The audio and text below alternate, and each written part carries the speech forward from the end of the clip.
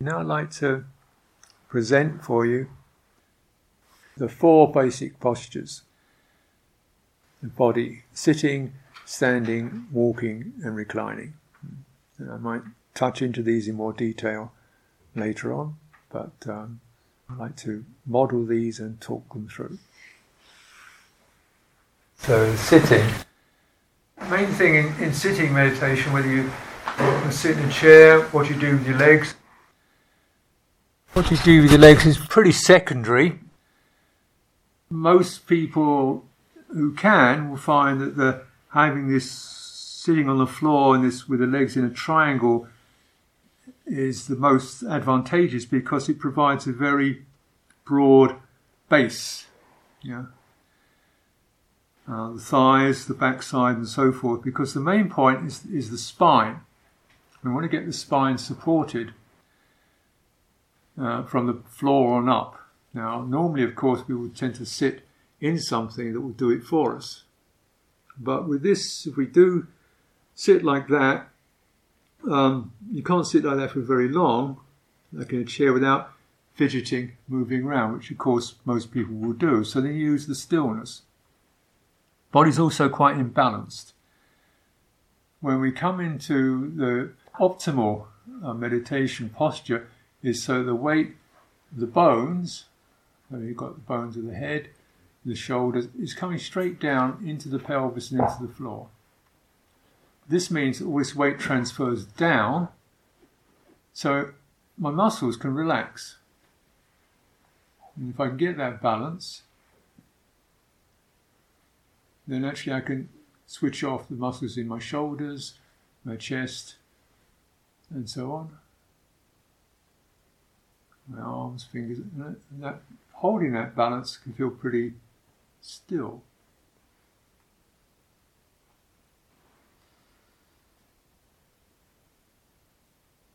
Now there are certain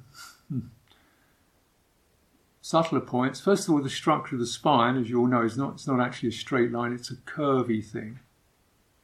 It's a curve, a couple of curves, a curve like a outward curve in the shoulders and an inward curve in this lumbar region, which is called the lordosis. The spine is made up of a whole load of vertebrae, so it's not at all like a rod, it's actually more like a snake. And the way it works best is if that curve of the spine is respected, and we don't hold it straight, but at the same time we don't slump over like that.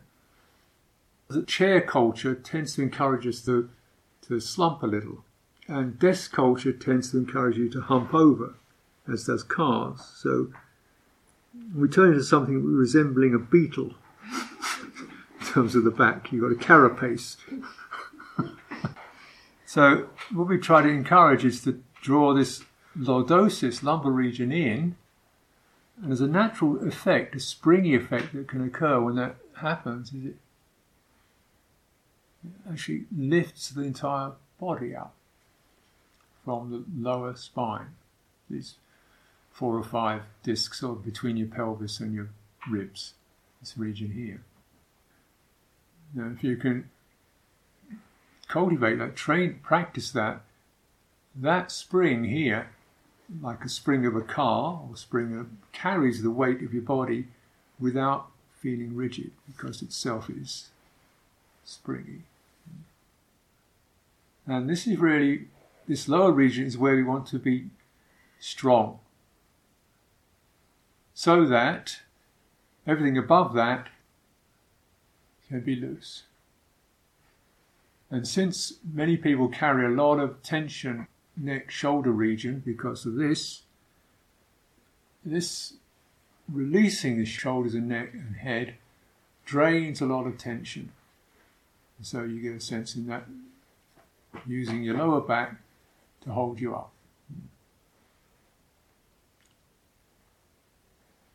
Also, what this does, if you're upright, it means your abdomen, your belly, isn't oppressed by your rib cage. Now, if we sit folded, your chest folds over your belly. We may not notice it because we don't normally sit there contemplating our breathing. We're looking, so it doesn't really matter. But when you using breathing, which is a tremendously powerful mediator of body energy, you want to give the breath all the room to move.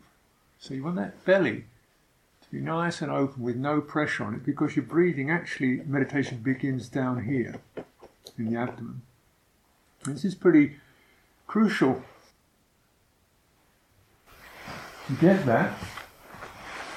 So your abdomen is not carrying the weight of the body, it's free. And abdominal breathing, rather than chest breathing, is characterized by moving deeper and slower and more longer, more thorough. So it really is a very full out breath.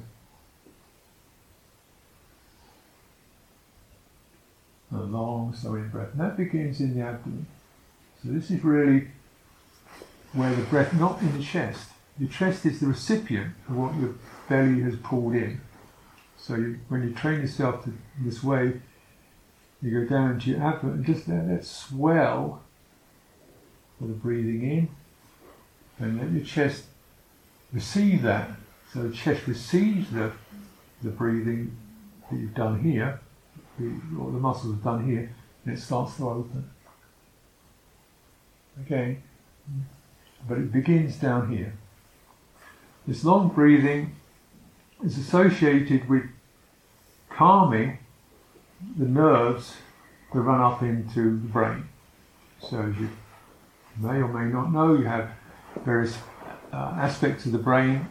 One particular point is called the amygdala and the hippocampus. And these deal with emotional reactivity. So what's called a hot amygdala is usually very, very hyper. And it sends signals, and the hippocampus mediates responses. And so this hot amygdala gets very jumpy. Cool amygdala is just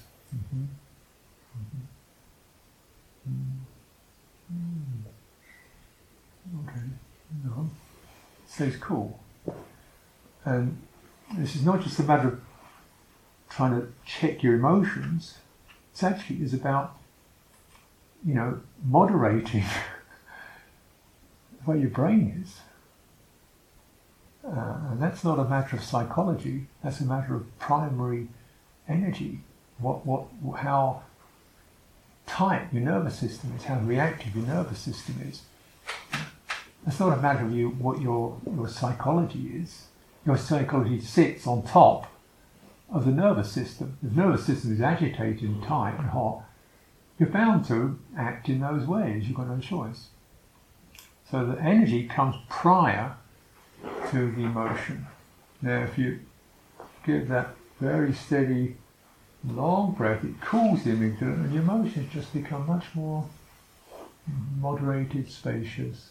And this is the characteristic of a meditator. They have a steady, spacious emotional pattern rather than juddery, fluttery, reactive, jumpy.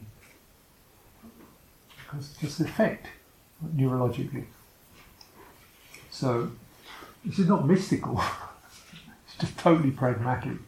And the amazing thing is the Buddha got this down 2,500 years ago. He didn't even have a word for nerve. Didn't know what it was, but he knew what happened. He knew what happened. So this long, deep breathing, and you become calmer and steadier. Remember, this is not forced. It's not, but it's not. But if your body sits in the right way, then you begin to switch off what you don't need as best you can. Like in your shoulders, your fingers, and your face, you just relax here. It's strange at first, and relax your hands. And then make a little more attention to this. And make the breath as long as you can without forcing it. Just really take your time. And don't be in a hurry to breathe in. Just wait. It's never the case you're not going to breathe in unless you're dead. It's going to happen. So just wait.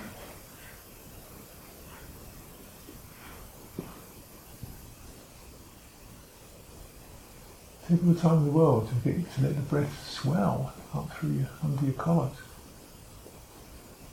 And then wait until it decides to breathe out. And this is a tremendously steadying effect on the body, and then the mind or the heart picks up that signal from the body. This is the point of good posture. Now, but clearly it takes a little bit of work, because just, how much strength do you have here in your lower back? A lot of people is anybody who doesn't have a back problem? Sooner or later, because it's a, being an upright creature with his spinal structure, that's which we don't necessarily handle very well. It's always getting damaged and twisted and shoulders stiff, and so most everybody has some kind of back. I had big back problems years ago. So therefore you thought, okay, so these things here, these cushions, the idea of this,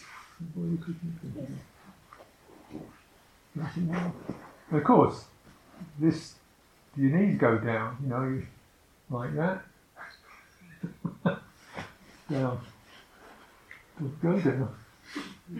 Because this is all tight in here. So often meditators will definitely be doing some yoga things to stretch their legs, various yoga postures and practices you highly recommend it. Just spend time stretching these areas here. This is where you need to stretch, not the knees themselves. Going like this.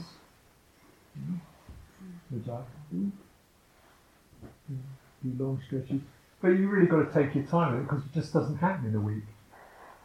But very often people find, if you get a little bit of prop under their butt, it just helps to, give some support, so the back is being held a little more lifted by this cushion. I would recommend you don't sit on top of the thing, but sit on the edge of it, so it's just like a wedge under your tail.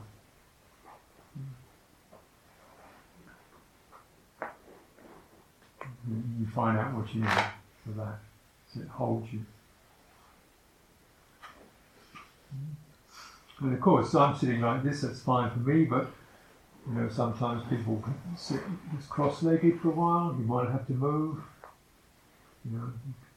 move around a little bit, change your posture occasionally, or sit like this, which is called the Burmese posture. I don't know why they call it Burmese, which is like that, so one leg is actually in front of the other one. Some people sit like this, they call it a camel. You might sit like that, and you've got a little bench you can sit on. And some people sit in chairs. And so the main thing is to get that spine straight, and to not have to constantly be kind of forcing and twitching and moving around. Get a reasonable amount of settledness to feel that breath going here now. You don't have to be fussing around with your body posture all the time. It's too much. So don't make an issue of it. We never really know what other people's limits are, and that may be a good thing. So what I also recommend is, any time we are sitting together in the hall and you're feeling like just getting really struggling to stand up quietly. It's not a sign of disrespect. Stand. And now, standing position, which is also a great way to meditate in its own right.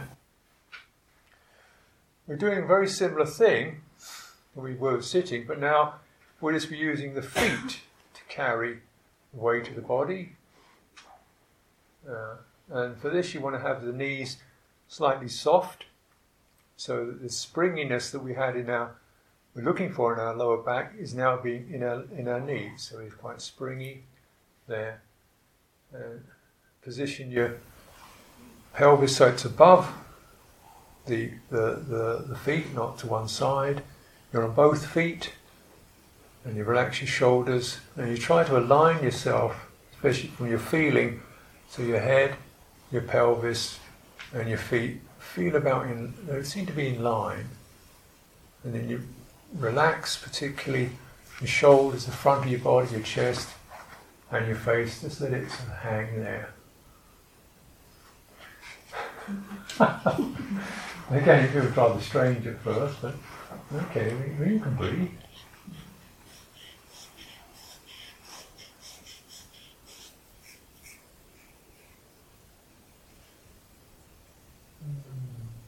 And you can sense the space around you. Check out the space around you when you stand or sit, so you're not slightly on guard against it. Because normally we are. Because of impingement. And just feeling like around my body, everything's free. Nothing's bothering me. Nothing's looking at me or pointing at me, or just really open and relaxed. Oh, this is the beginning of where the opening experience is. When I feel firm and centered in a relaxed way, and I check out the space around me is open, something starts to open up.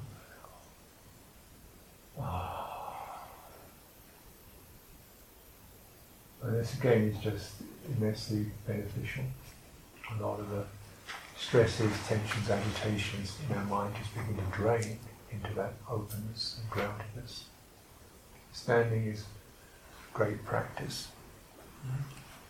Again, in standing, it shouldn't be too difficult, but you may find yourself getting restless or itchy. Move a little bit, bend a little bit.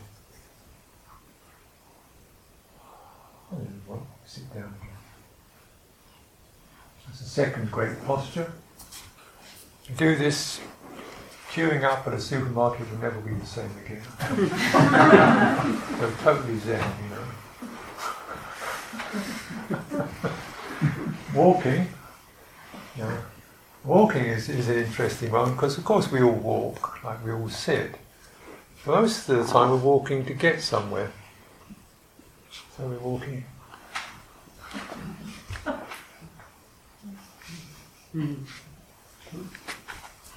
Somewhere. So we're really walking with our eyes, aren't we? That's all you're going. And your body kind of moves along underneath it. Where your mind is going, how do you get to the kitchen? And when body runs along underneath this thought, and you just kind of miss out everything between here and the kitchen, because you don't get the kitchen. Oh yes, so there's some walking going on down there somewhere, but now in meditation there's nowhere to go. We switch that off. You're walking, then you begin to almost like quiet your eyes down, which is done by, first of all, not focusing on what's visually around you, putting on dimmer. You can see things, but when you relax around your eyes, the muscles, you relax your face, of course, switch off the idea of going anywhere. And just ask, how does the body walk? How does it do it? What happens to make a body walk? An idea comes up.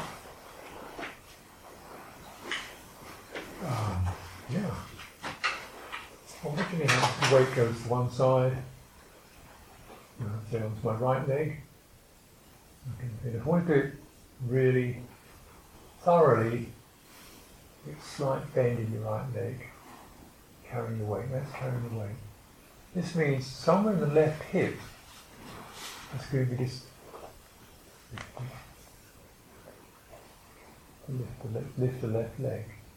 It's going to start back here, right? This area here lifts that leg, and the pelvis swings to the right. Pelvis swings to the right. So it's a swing. The foot trails around underneath it, touches the ground, and the weight transfers onto the left leg. Then the right leg, lift, get the swing, and so on.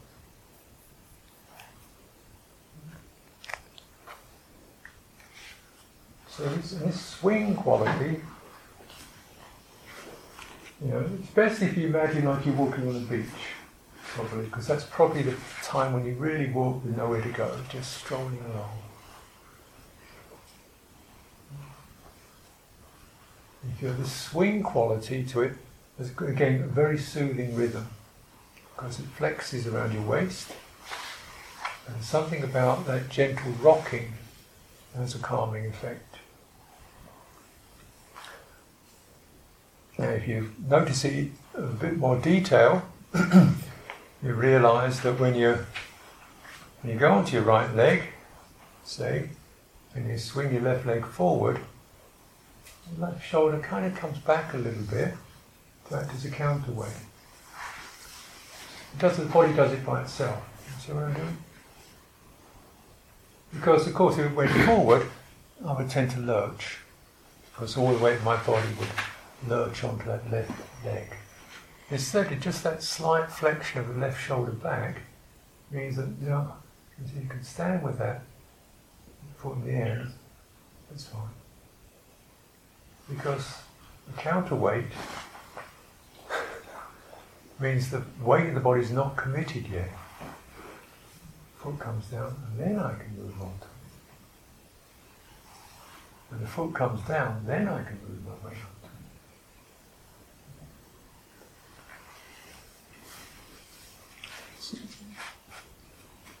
So if I lift and then I push, my shoulder doesn't come back, my weight is already coming onto that side before the foot's down, I will lurch. So now, when that foot touches the ground, now I can come onto it and my body swings over that way, and that way, and that way, that way. This is the true carriage of a human being, true carriage. And you feel with that there's a certain sense of grace, it's gracious, it's graceful, and it's dignified. You're really upright and balanced, you're not going forward, you're not rushing forward, and you're in any particular point, you're in control of it. You know where the weight is going.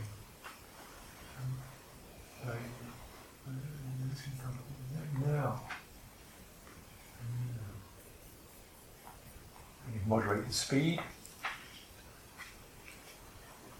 depending what kind of rhythm you like, how much room you have. You want to take it real slow.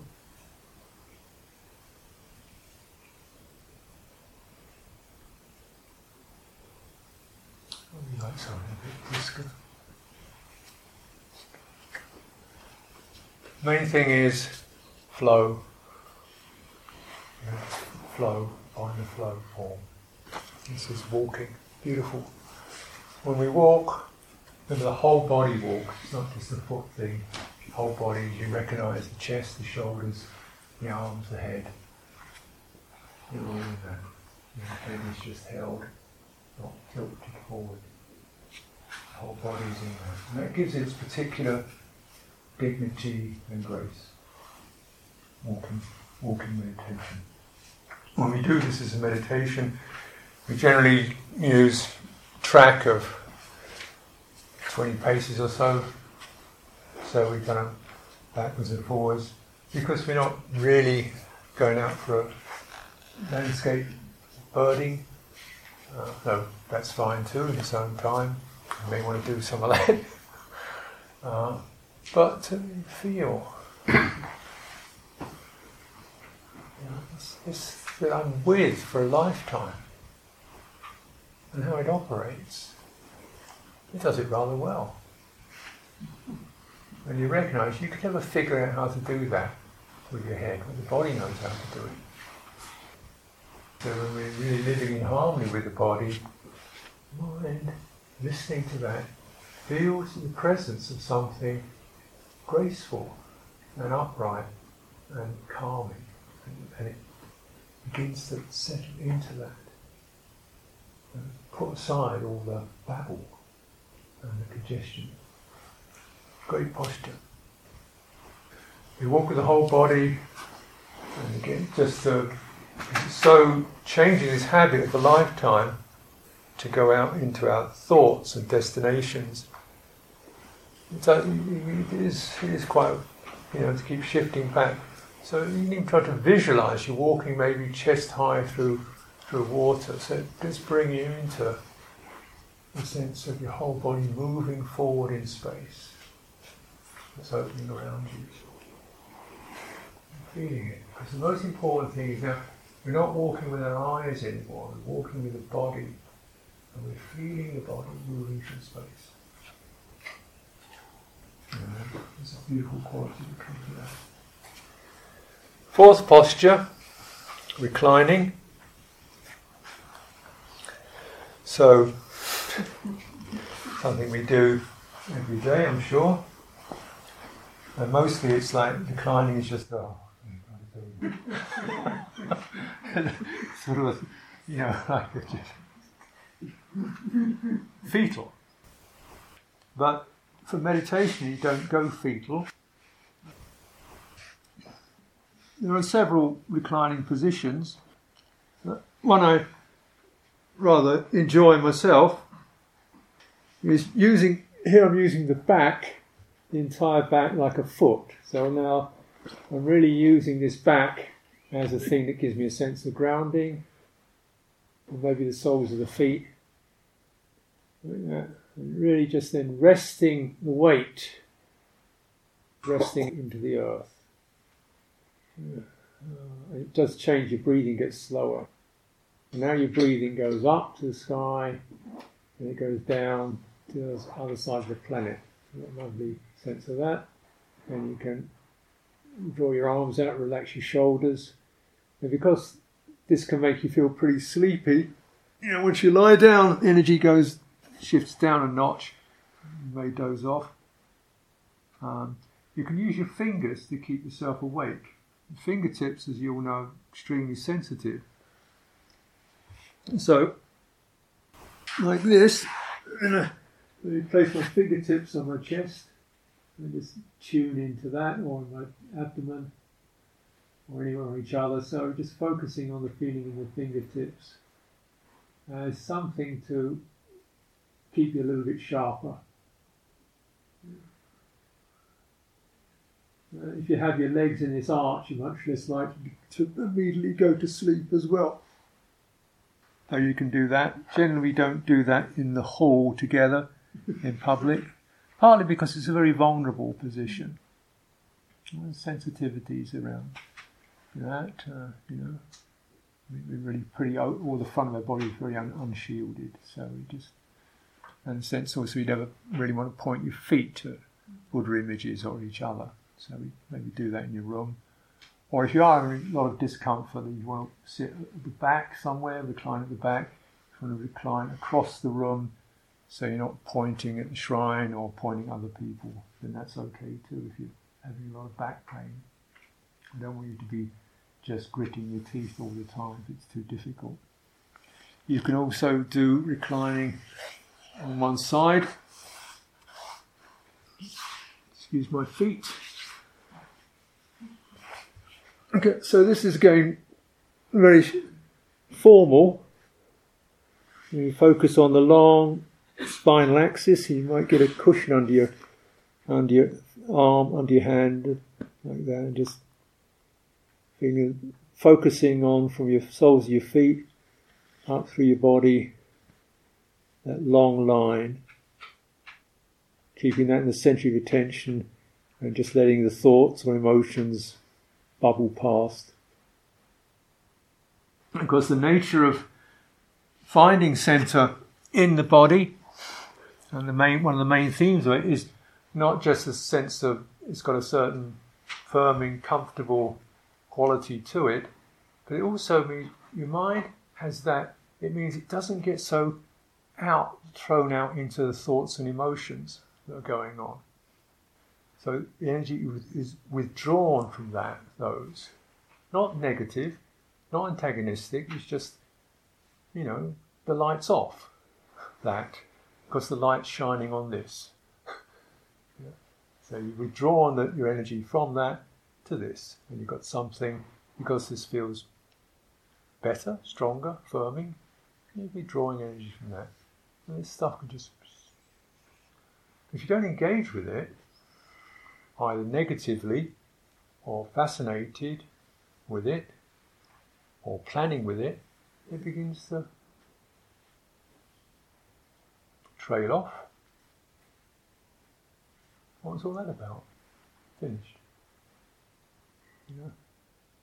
Not because we've been antagonistic towards it, but just because we've stopped putting energy into it.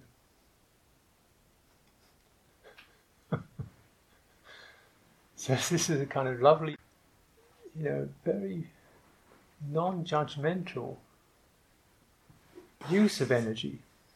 What do you want to put your energy into? You have a choice. People don't necessarily really get that because there's so much just compulsive thinking, feeling, worrying, planning, remembering, wishing, regretting. There's no choice. No, you have a choice. You have a choice. It's not about having an emotional position around that.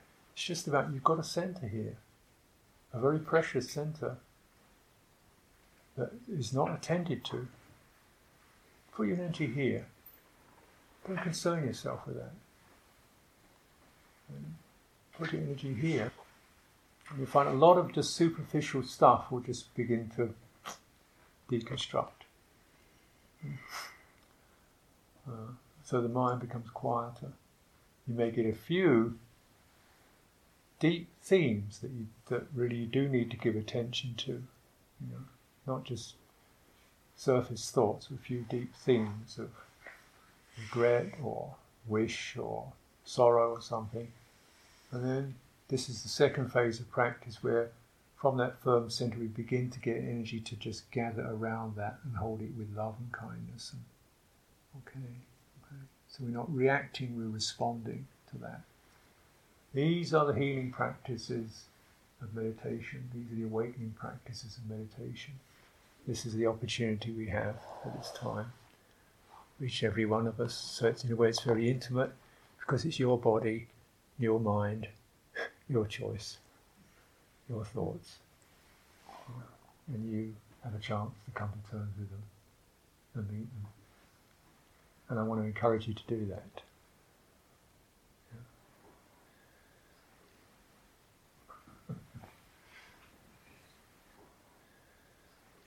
So those are the founding principles of meditation and retreats. We have a routine. The encouragement is to make a good effort with that. There's a reason why.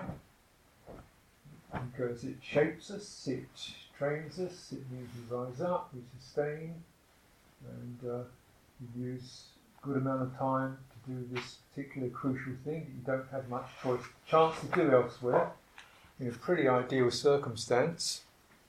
Somebody to cook for you, you don't have to worry about the details of the management, looked after. Nobody's asking anything of you, particularly. Nice situation, make use of that. So we begin rather early, probably for most people, but this is how we do it.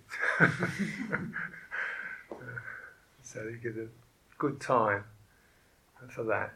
But the thing is, the first couple of days are always a little bit rocky. Once you've got through that, it's like your rhythms you've adjusted your body rhythms, and you get this kind of the long rhythm of the day, which is because we're going rather slowly and quietly. We're not jumping and spurting, going rather slowly. You get this nice long rhythm to the day. Slowly, calmly going through the day. The dawn, the noon, the evening, the darkness, the night. Lovely natural quality to it. This is something to treasure and enjoy.